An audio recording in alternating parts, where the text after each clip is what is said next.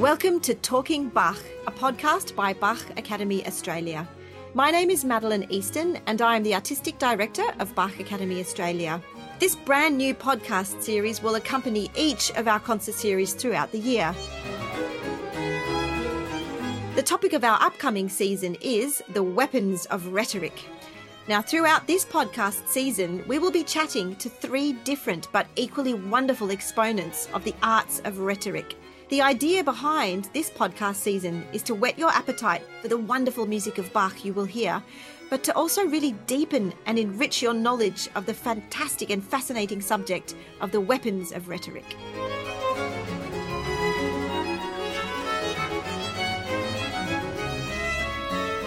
My guest today is the eminent Australian lawyer and QC Jonathan Horton, who will be joining us on stage this weekend for our Weapons of Rhetoric program. Jonathan is fascinating because he spends his life equally in the legal world and in the musical world, having been a lifelong lover of music and a musician himself in his own right. We had an amazing half hour talking all things music and what music is really for and the higher purpose and the transcendence that Bach music gives us. So I really hope you enjoy episode 3 of our podcast. So, Jonathan, it's so nice that you're here. Thank you so much for being our guest on our 3rd episode of Talking Bach. Well, thank you so much for having me, Madeleine. Oh, it's an absolute pleasure. It's wonderful to have someone so learned to be involved in this fantastic project that we've got going called the Weapons of Rhetoric, which is this coming weekend. I can't believe it's crept up on us. I know, it's so close. It really is. Are you rehearsing hard? We have. We've had 6 hours of it today, which was fantastic. We mapped out all the pieces and got through everything, and tomorrow we'll be doing more. And maybe actually by the time everybody listens to this, we will have done our rehearsal process and we'll be on our way to the stage. Wonderful. With you up on stage. Exactly. I think, I'm looking forward to it. I think Jonathan Biggins is as well. Yeah. And we're very, very pleased to be able to be involved. Oh, look, it's fantastic. It's going to be a really different concert experience, isn't it? It seems so, because there'll not only just be the performance, but there'll be this added idea, I guess, of what it is that Bach's doing with rhetoric in his music and how that relates to our particular fields, acting and advocacy in a way, legal advocacy from my perspective. Absolutely. I was thinking about this today, actually. We sort of have a 3-pronged attack, don't we? Yes. We have the actor's perspective, we have the legal perspective, and then we have the musical perspective. Yes. And you might think that because actors and lawyers use words, it's the same thing, but it's not, is it? No, in a way, it's all language, I guess, that we're dealing with. I think the musicians are dealing with a subtler language almost. In law, of course, we've got various ways of using words, but it's that subtler languages, I think, that accompanies music, which takes us into the new space, if you like, that middle space that really what so much that I do doesn't necessarily expressly, but we need to draw on it more and more, which is why that the musical side of things is so important. Yeah. So listen, you are here being interviewed as our guest because of this thing called music. Now, even though your professional life has been centered around all things legal, music's had a real draw on you. And so, look, tell me about the beginnings of your lifelong love of music and also your relationship to Bach. Great. Well, I grew up in Sydney here, and I don't remember a time when I suppose I wasn't learning, in the sense that I lived in a house with 6 siblings and 2 parents, both of whom were good musicians. One had trained in voice, one had trained in piano. I grew up with older siblings, so they're teaching you at the same time. There's family bands. I'm not pretending I was talented, but I was musical enough and immersed in it. And so from the time before you have conscious memory, I guess, you're waking up with people practicing in the morning and you're participating in music is so much an entwined part of your life, right through from the home into the church, I guess, if you like. So that's, I suppose, where the Bach component comes in. But so Bach, obviously, learning and being fascinated by Bach. And then in later life, I guess, or younger life, but earlier than now, using Bach with study and to accompany study of law. So great to listen to, great to pass the time to on those boring details we sometimes have to do. But the Bach puzzles, the Bach cello suites and so forth, all that beautiful music to keep you motivated and to keep your focus on something that can often be a boring task.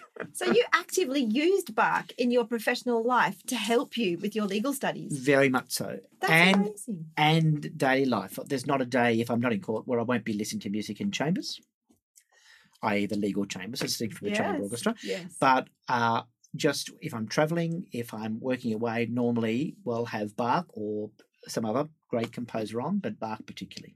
Is there something about the way he writes that gets you in the right headspace or gets you sort of centred and your thoughts ordered? Yeah, there is. It depends a bit what sort of work you're doing, I guess. You don't want anything too heavy if you're doing something complicated, but if you're doing something more mindless or mechanical, then you can have, I suppose, more involved music on. But I've loved, for example, the organ music, which can become very dominant, as you know. Yes. But I love that sort of to entertain and give this sense of movement, I guess, in the day as you go about your daily legal work. Of course, we can't do it in court, but wouldn't it be nice? What a shame. That's right. But, you know, you've been so involved with music, like not just like a normal person was who has just a general love of music, but you know you've really involved yourself in it with the the Lev Lasenko piano competition and Yes. really sponsoring lots of arts organisations. Well, it's been lovely being around people who are motivated, I think, in this other space. So it's a space which often isn't as well remunerated, but people who are passionate about what they do, I think they're doing something really important. And I think again, this subtler language which musicians have, which composers and musicians share. This idea that communicating the inexpressible, the things that we can't express always with words, and it's another mode of human communication, but in, I think, what's a really important space, particularly when we come to Bach, who's deliberately trying to deal with the transcendent or the important, the common good, the highest sort of common goods, and he's musicifying those. Yeah, I just think it's amazing that someone who's just so eminent in their legal profession just dedicates themselves every spare second you have. You seem to be in and around musicians.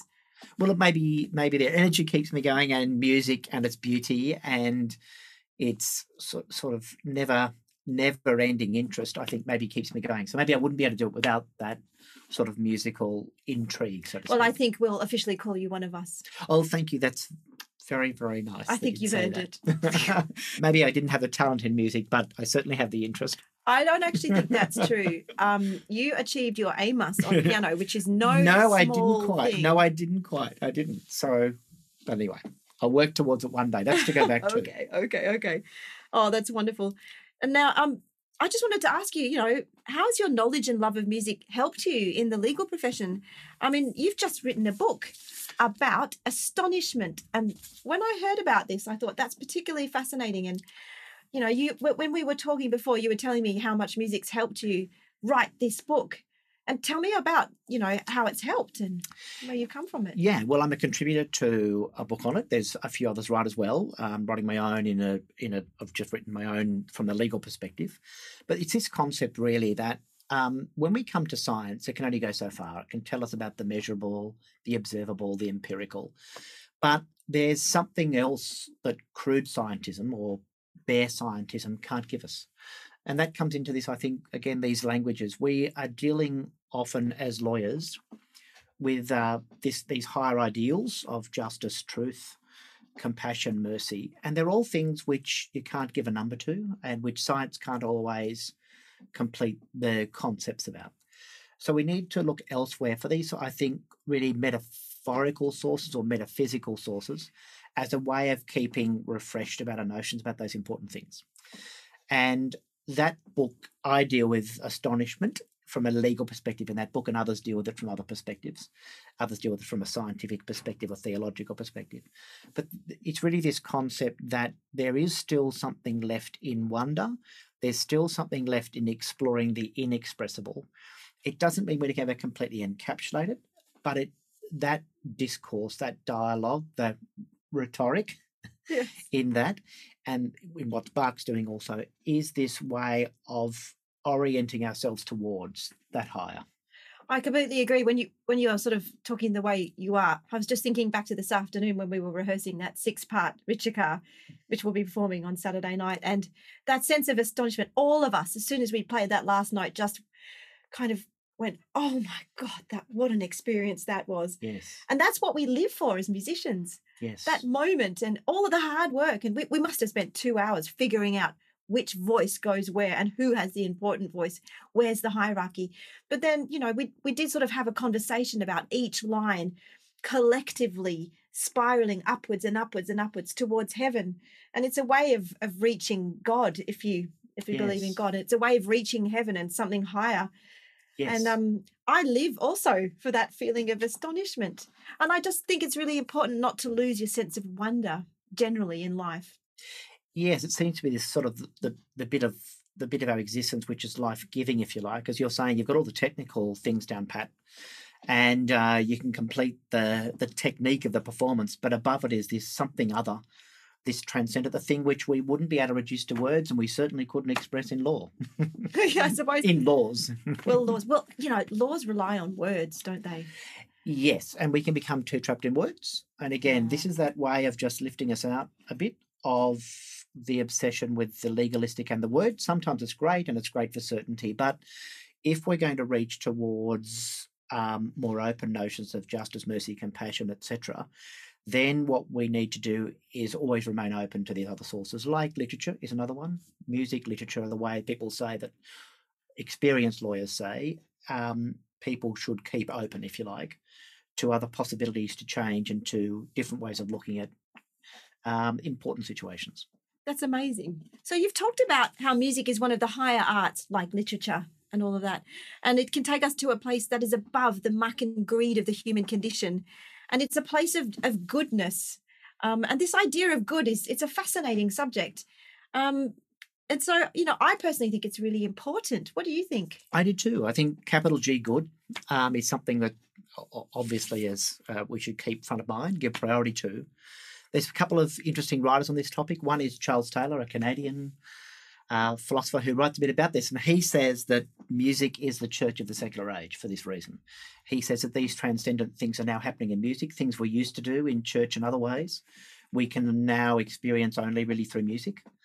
So he's got that lovely notion, in effect, of a cathedral of music, and of this being, in a way, replacing something or keeping alive something we've otherwise lost in other areas of life.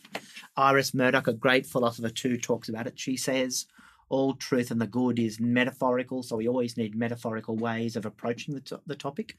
And that gives us this freedom, I think, that we might not always know precisely how to frame it, but we can move ourselves out of word language, if you like, and into the musical space as a way of coming together and giving priority to not only things that are beautiful, but things that help us think about fundamental concepts like truth and so forth, the true, the beautiful, the good. Yeah, no, it's an amazing thing to think about, actually.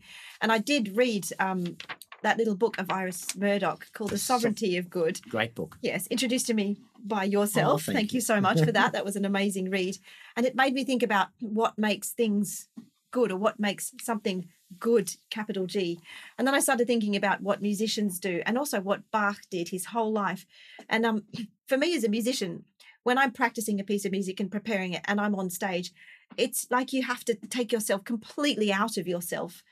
You have to totally forget about yourself and just think about how you're going to storytell and how you're going to express the music in the best possible way. And you know that you're creating something which is above politics and greed and everything else. And I think that's why people come to concerts, don't they? They do. Just to take themselves away, and it's not to forget, it's to reflect and feel more than anything. Yes. And there's a fundamental sense of rightness and good about that, isn't there? Yes, and Bach seems to be, as you say, concerned with that as his priority. Yes. So he's not writing about Bach, and he's not putting himself at the forefront. He's writing about something that exists above and beyond us. And when he is composing, he seems to be doing it in the structure more of a dialogue or a democratic, fair engagement between the voices, rather than one dictatorial or one commanding pompous sort of voice coming over the top. And that's, I think, what's most interesting in the concept, these concepts of truth and good, is if we adopt that sort of Platonic approach, that approach that Plato's adopted, we might never hear the person in their own voice. We're always hearing this dialogue going on. The relational and the metaphorical is a way we seem to be able to leave the individual to have that transcendent experience. Whereas if we're commanding from the top down or we're too pompous, we don't seem to take the audience into that transcendent space. That's right. And I think that's why Bach's music is perhaps more transcendent than other composers. I'm just thinking about some of the concertos of Bach. And, I've played all the violin concertos. And even though there is a solo line, you can always look at the way the orchestra is written, and they comment and they come in and out of the texture. And sometimes they're there and then sometimes I'm there. And it is a dialogue and just the fugues as well.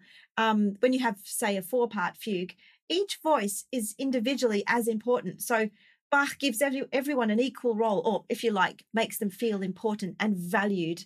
And if everybody is given a chance to speak and also learns how to listen, then that transcendent experience happens. Yeah, and I can imagine, I'm not as talented as you, quite clearly, but I can imagine for you with your range of talents, it's also a way with the performers, I think, is it, of experiencing different weight in voices and playing with the different tensions when you're performing and rehearsing as well.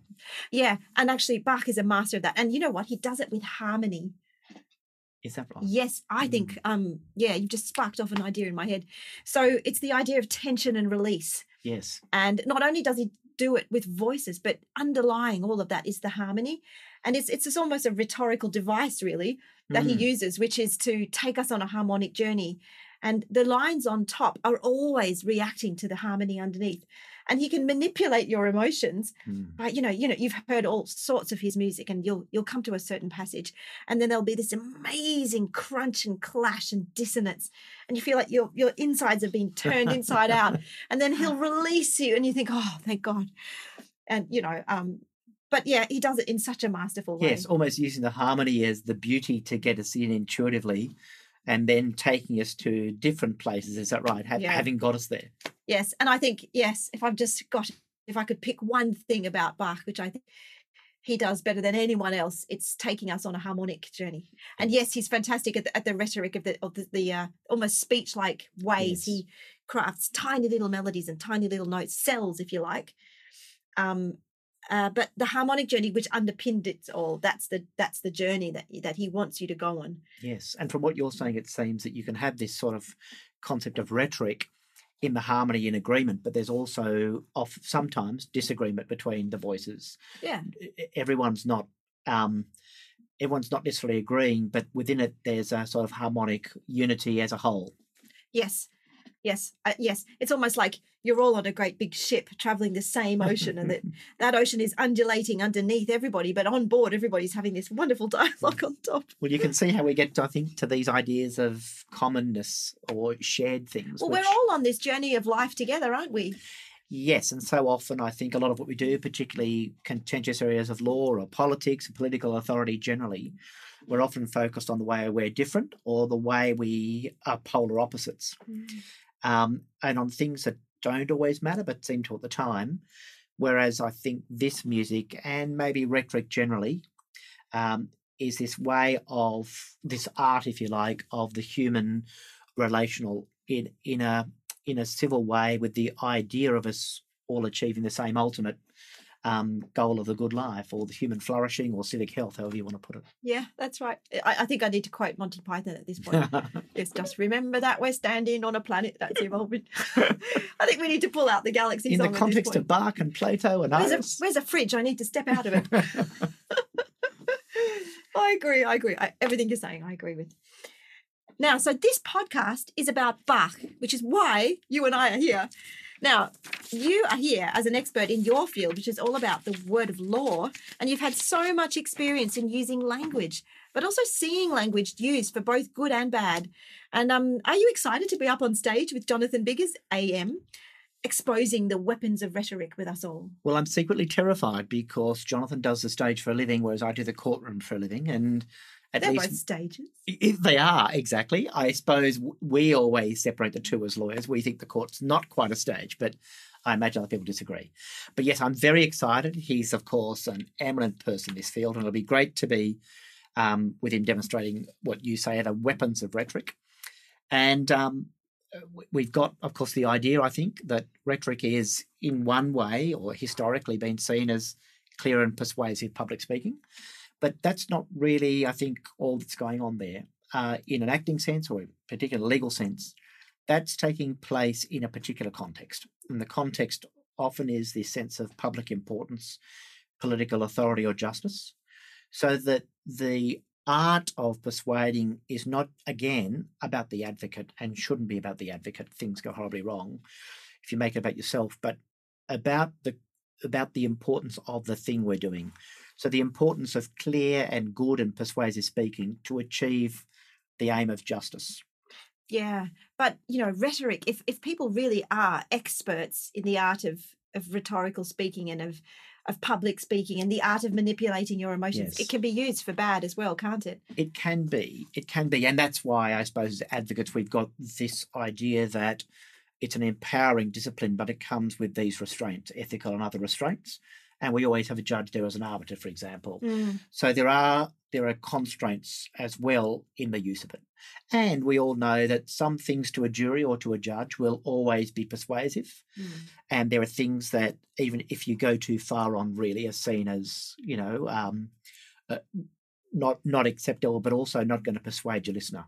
If you've got a jury of 12 people... So there's a limit, isn't there? There is. A natural limit almost on that. You can be witty, but to be cutting and rude, of course, doesn't persuade your audience. In fact, there's a fine line, isn't there?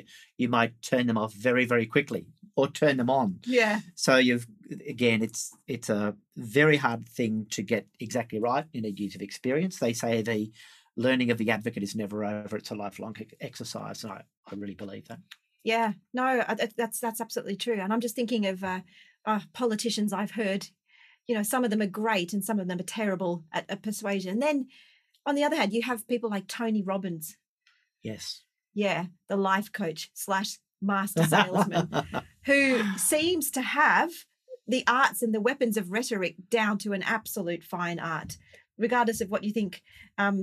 He is a true master at that. So how do you know when you're being manipulated or not? Well, I guess the good persuader pushes that as far as they possibly can. But this is, I think, where this idea of the restraint comes in, and so too with Bach. Bach is not doing it to persuade merely to get you on board to his personality, just like his advocates we shouldn't be. In the end, you've got to keep focused on this goal of truth and good and beauty. So it's not about persuading at all costs. It's about persuading and keeping focus on something which in the end is above and beyond all of us. And perhaps that's why Bach's music has lasted all this time. And I'm just thinking of the great orators whose speeches we remember, like Churchill before the Second World War, like Martin Luther King. They were speaking for good, weren't they? They were. Yeah, and for Cicero, a higher truth and a better truth. Antiquity. Precisely. And isn't it amazing that so many hundreds of years later, even in a world which might look a little bit flatter and more secular than Bach's world, but here we are still loving Bach's music and still finding meaning hundreds of years later in something which constantly sort of reveals the new. And that's his rhetoric in a way, because he's leaving us in this dialogue and this exchange and the relational to make up our own mind and to be carried into the transcendent space, which you can't put you can't bottle. Really can't. And therefore it's not fixed. As soon as we reduce something to text or to hard words, we tend to kill it. The text tends to kill things. But in his is this spirit of life, because he hasn't codified what he's doing.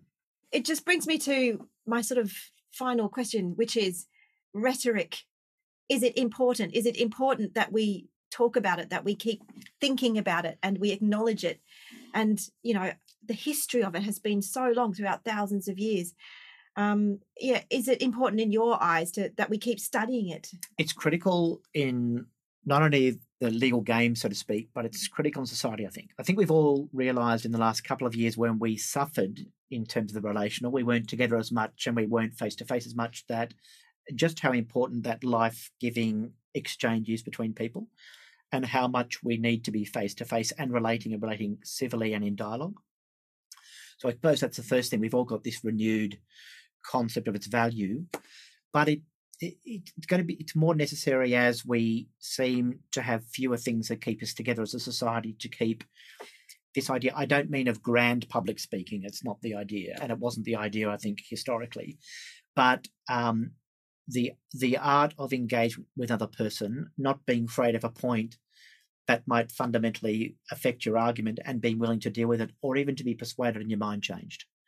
And in law, we still got the tradition alive. We've got this medieval tradition in a way of a dualism or an adversarialism, which in some ways is constructive. You've got two people putting the different sides of the same point of the same set of facts or the same circumstances, so that what you have is this concept of the pursuit of truth through competing possibilities.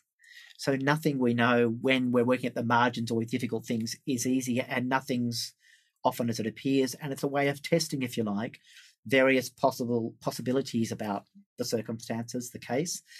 And that's a way which at least we think and we thought for a very long time seems to lead us to a better and more reliable truth about what actually happened. And we can take that into all areas of our lives, can't we? That sort of idea of, if you can engage in a dialogue and keep your mind open and listen as well as talk, then you can reach a better place in all areas, really. Yeah, it seems so, and we're not always very good at it. No. But wouldn't it be nice to have more? But that's the importance of rhetoric.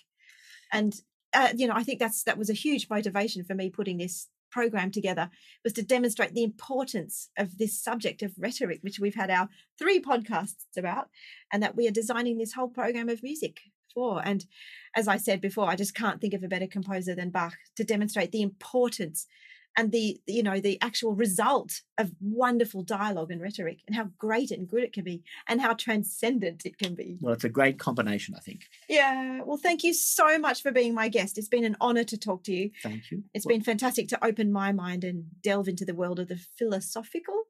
Yes, and metaphysical and rhetorical. Thank you so much, Jonathan. Well, it's been my absolute pleasure to be involved, and thank you for involving me. I'm looking forward to the weekend. Me too. Our listeners out there, don't miss it this weekend, Saturday the 11th of June at City Conservatorium of Music, 7 p.m, and at Our Lady of Dolores Church in Chatswood on Sunday the 12th at 2:30 p.m. We'll see you there. Thanks, Madeleine. I really hope you enjoyed that chat as much as I did. Now, to find out more about Bach Academy Australia, make sure you visit our website, which is www.bachacademyaustralia.com.au. Make sure you spell Academy the German way as well, spelt Akademie, staying true to our German roots, of course. On our website, you can find out the details of all our upcoming performances near you, and you can subscribe to our e-newsletter. Also, you can find Bach Academy Australia on all the socials, Facebook, Instagram and Twitter. But make sure you subscribe to this podcast wherever you get your podcasts from. Thanks so much for listening, and catch you next time.